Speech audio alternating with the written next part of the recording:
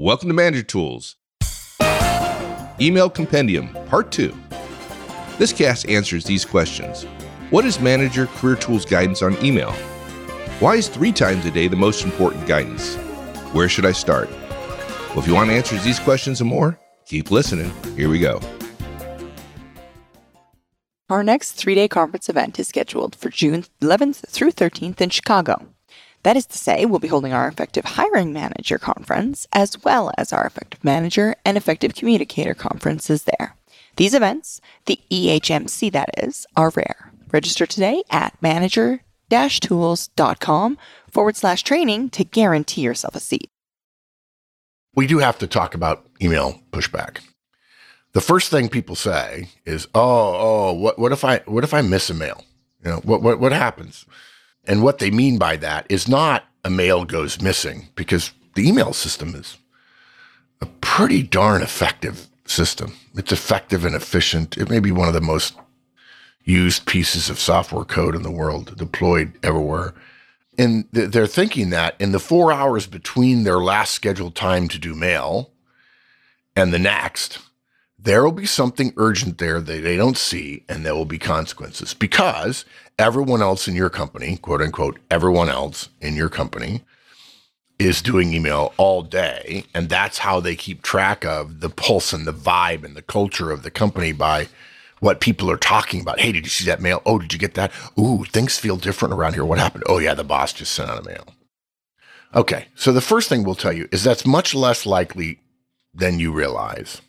And the vast majority of things that cause people to chatter around email, and by the way, chatter around email doesn't really necessarily help your relationships all that much, and it certainly takes you away from your priorities.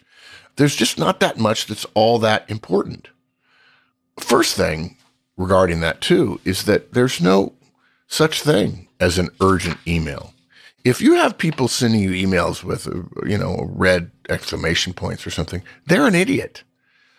If there's a fire in your building, if there is a corporate crisis, if there is a significant problem where the boss just came out of a meeting where her boss yelled at her and said, I'm going to fire you or something, there won't be an urgent email sent out. There'll be a meeting, there'll be a phone call, there'll be a group text message, there'll be a Slack message, whatever. Okay? But the vast majority of really, really urgent things that happen don't get email. Now, this is a little bit less true than it was 10, 15 years ago when I started using this technique because we have time zone differences and so on. But that said, if somebody's in China or India or New Zealand or something like that, they're going to send an email. But if it's urgent meaning incredibly time sensitive, they're going to call you the first time they think you're there. Or if they're at work and you're asleep, they'll text you because they know you'll check your text messages or your WhatsApp or your Slack first thing, even before you go through mail. If there are problems with production, if you're in software and there's problems with production, there's all kinds of other systems that take care of that. Unless, of course, you're the person who gets the system created email at your desk because you're on duty for production issues. And then I would be willing to bet that in most cases, you don't just send out an email. Because if you send out an email to 4 other people that you need on a particular production problem, and they're all in a meeting, and it just so happens that the VP is in the meeting, they ain't checking their mail in front of the VP. And so therefore, there's text messages, all kinds of other ways to make things more urgent, okay?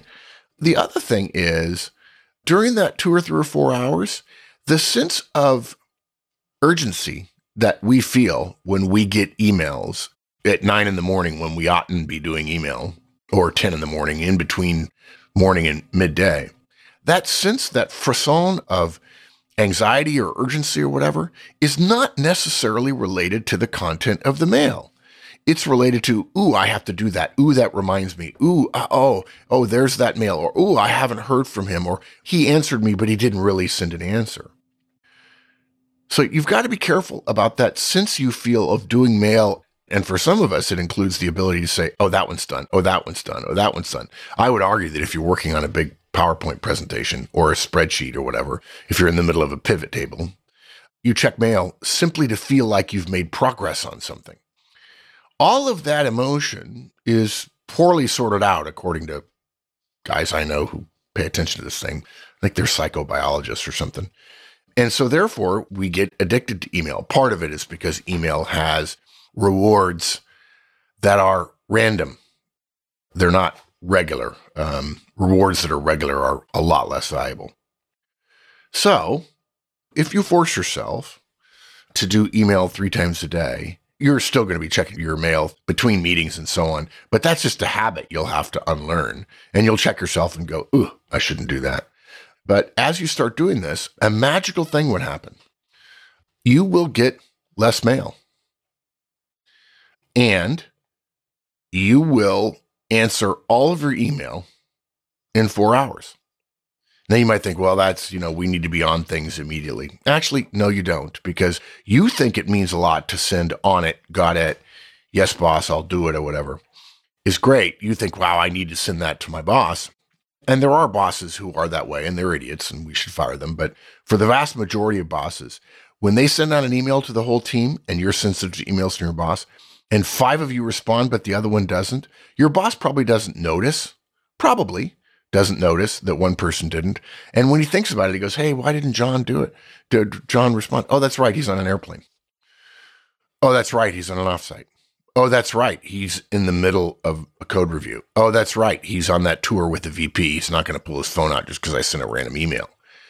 Meaning the assumptions we have about the sensitivity of time relative to email are largely made up in our heads. And some of it relates to the lack of relationship with our boss, but that's a different thing.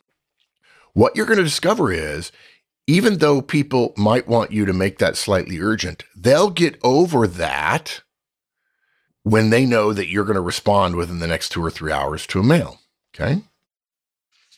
Now, look, the other pushback we get all the time is, I have to do it all day. There's too much.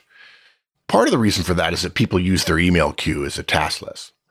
They look at an email, they read the email, they understand there's a deliverable in there, and then they take care of the deliverable or the task, which might be 5 minutes or it might be 15 minutes or whatever. And then they look for the next task in email, right? Email is an inbox, but it's not necessarily a work inbox. It's a communication inbox. It's talking to you about work, okay? This is not an effective way to deal with mail. You do not fill out forms standing at your mailbox, at your post box. You don't file things at your mailbox. You don't answer invitations at your mailbox. You go get the mail, you bring it to your desk, and now you've gotten mail. And in many cases nowadays, with postal mail being a less powerful form of communication than it was 50 or 75 years ago, people just drop the mail on their desk and they do it later. Again, that's partially because mail is not urgent. FedEx you probably pay attention to, but not mail. And I think it's funny now that we call email, Mike and I have for years, we don't call it email. We just call it mail. Right. As an aside, not to go off on a tangent, but it's interesting how people do email, right? Like literally read every single email in detail. But if you ask that same person if they'd read everything that comes into their snail mail box, they look at you like you had 2 heads, like all the junk mail you get. Anyways. Yeah. And we're sort of crossing the line here a little bit between scheduling and processing. We're going to spend more time talking about processing in a minute. So, but you're right. Totally agree. I just talked to Matt Beckwith the other day, Mike, a longtime friend of the firm. He's just such a great guy. He's such a positive person.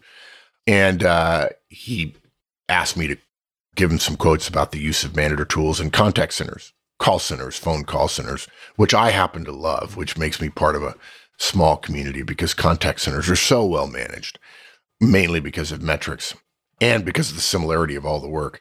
And in talking to Matt, I think of him as somebody who he manages people who handle contact email and phone and so on. And so obviously, if you're sitting at a desk, if you're likely an individual contributor and your job is to answer mail, you don't use this guidance, okay? You can't schedule time during the day. But the vast majority of people in corporate America and the rest of the world, email is a communication device, not something that's measured as a work priority. So the reason why it takes so much time to do mail for many people is they haven't separated the work from the communication of the work. And so what I'm doing when I do mail is, and Mike can actually talk more about this than I can, if there's a task or deliverable that's in the mail, I have to do something, I answer, okay, I'll get it to you. And then I add that task or deliverable to my task or deliverable software. It may be a handwritten checklist with priorities next to things, or in my case, it's OmniFocus. Again, you can do email 3 times a day. I can't tell you, hundreds, maybe thousands by now, people say it can't be done. And then I get emails back. Hey, Mark, you're not going to believe it. I tried it and it worked. And of course, my response to those always is, why wouldn't I believe it? Why would I tell you something to do that we haven't tested, that we don't know is widely used and so on? But unfortunately, the world's such a busy place. You can't know everything that's out there. In fact, Mike and I talk regularly now that we're approaching 60. If you think I sound cool, believe me, I'm not cool.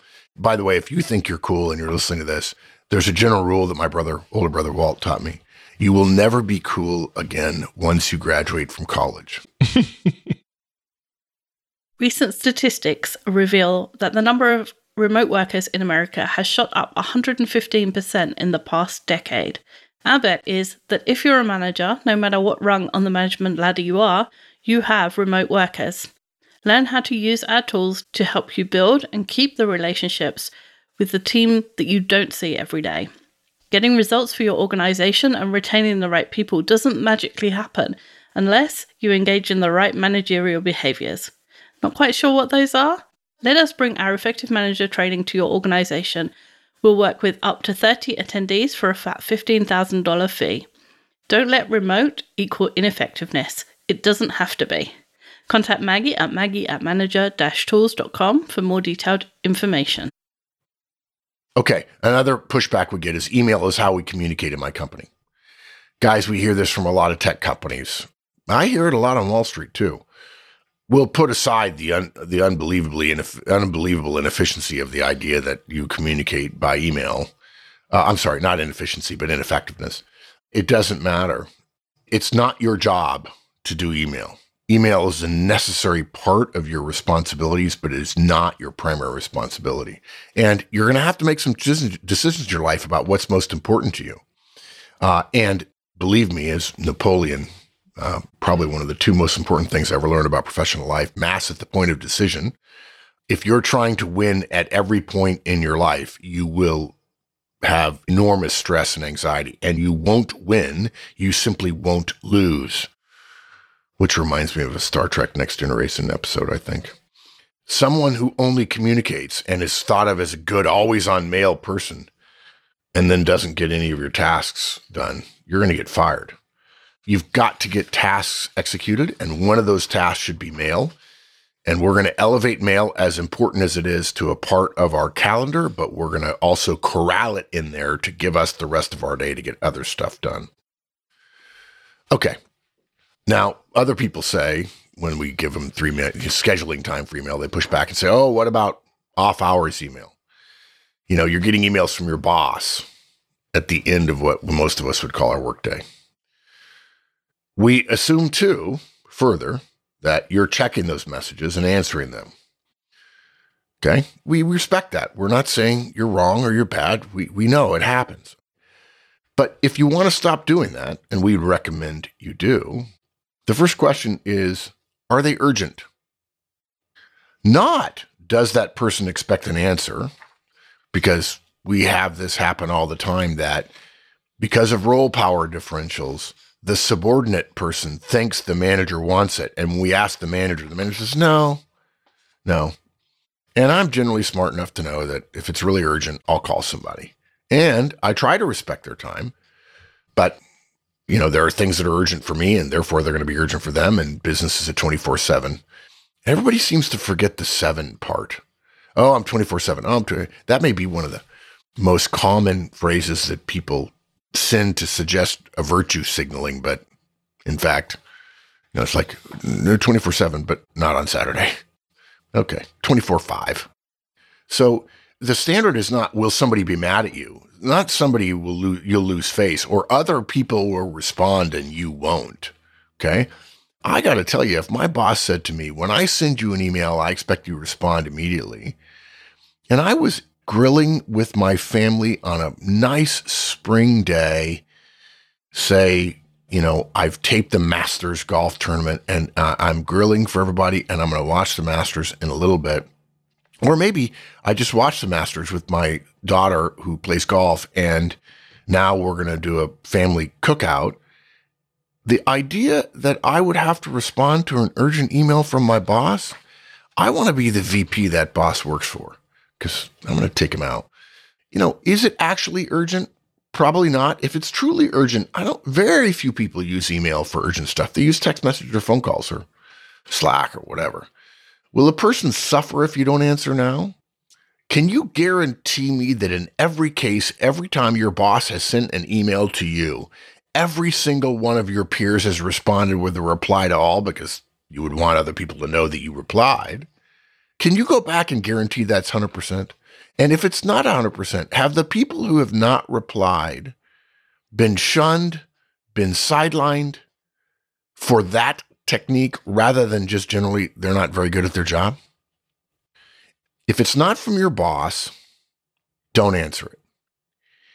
If it doesn't say urgent and the person who sent it has the ability to create urgency for you based on their role or their power or their function, then you don't have to answer it. Don't answer it. Okay? This is just like dialing into conference calls when you're on vacation. You think it sends the right message to work, but the rightest message you send need to be to your family at home. And that means you need a number 2, and then we get into delegation, and now we're doing one-on-ones. What do you know? It's all connected. And then people also tell us, I'm required to do email.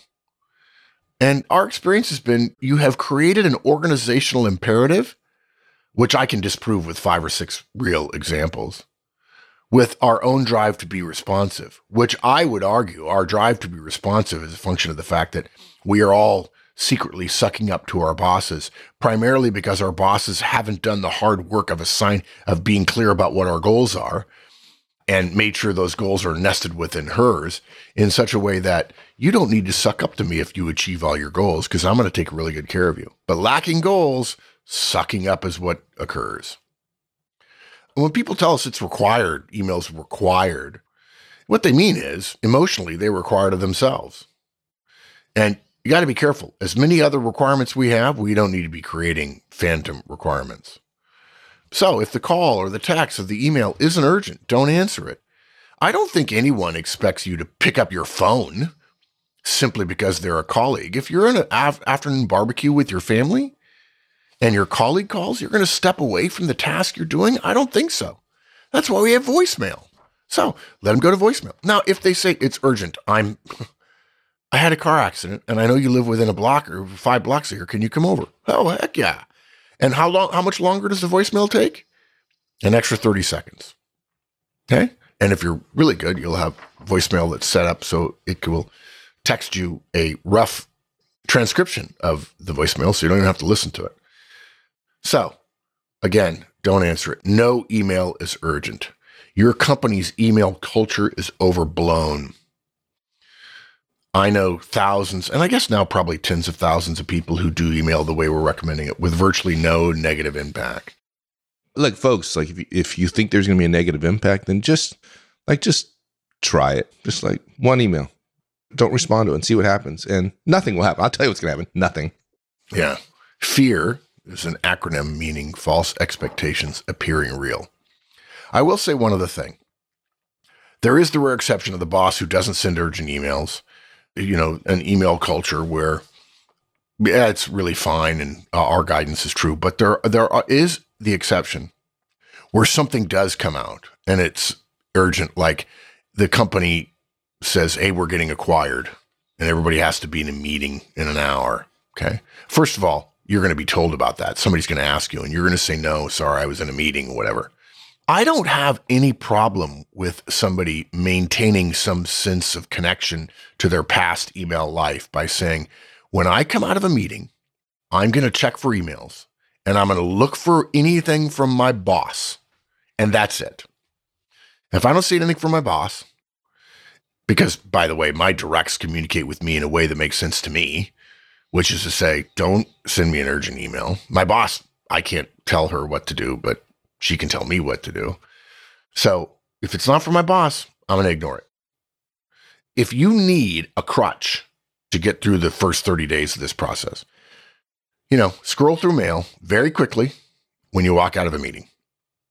That will solve your concern about urgent or email culture, whatever. Look, think about it. You get on planes, and even if they have Wi-Fi, the Wi-Fi is so terrible that it doesn't work well enough to be able to do anything. And then you see some guy using it for video because, of course, the world's all about him. And 2 to 3 hours go by, and you get off the plane, and, you're not deluged with a bunch of crap. You go to training for a couple of hours or for 8 hours, and, there's a ground rule, no mail. And you don't do mail for a couple of hours at a time until there's a break. Or the first 2 hours you get home, you're not weird. And so you're not walking around with your phone in your house with your head down at that 20-degree angle. Or you're in the car, listening to a podcast. You're not checking mail. You're coaching your kid in football. I mean, the real football, or the other football, or basketball, or baseball. Or you're in church, or synagogue, or mosque. Come on. That's just scheduling mail. Thanks, everyone. That's it for this week. We'll continue with this next week. In the meantime, have a great one. So long.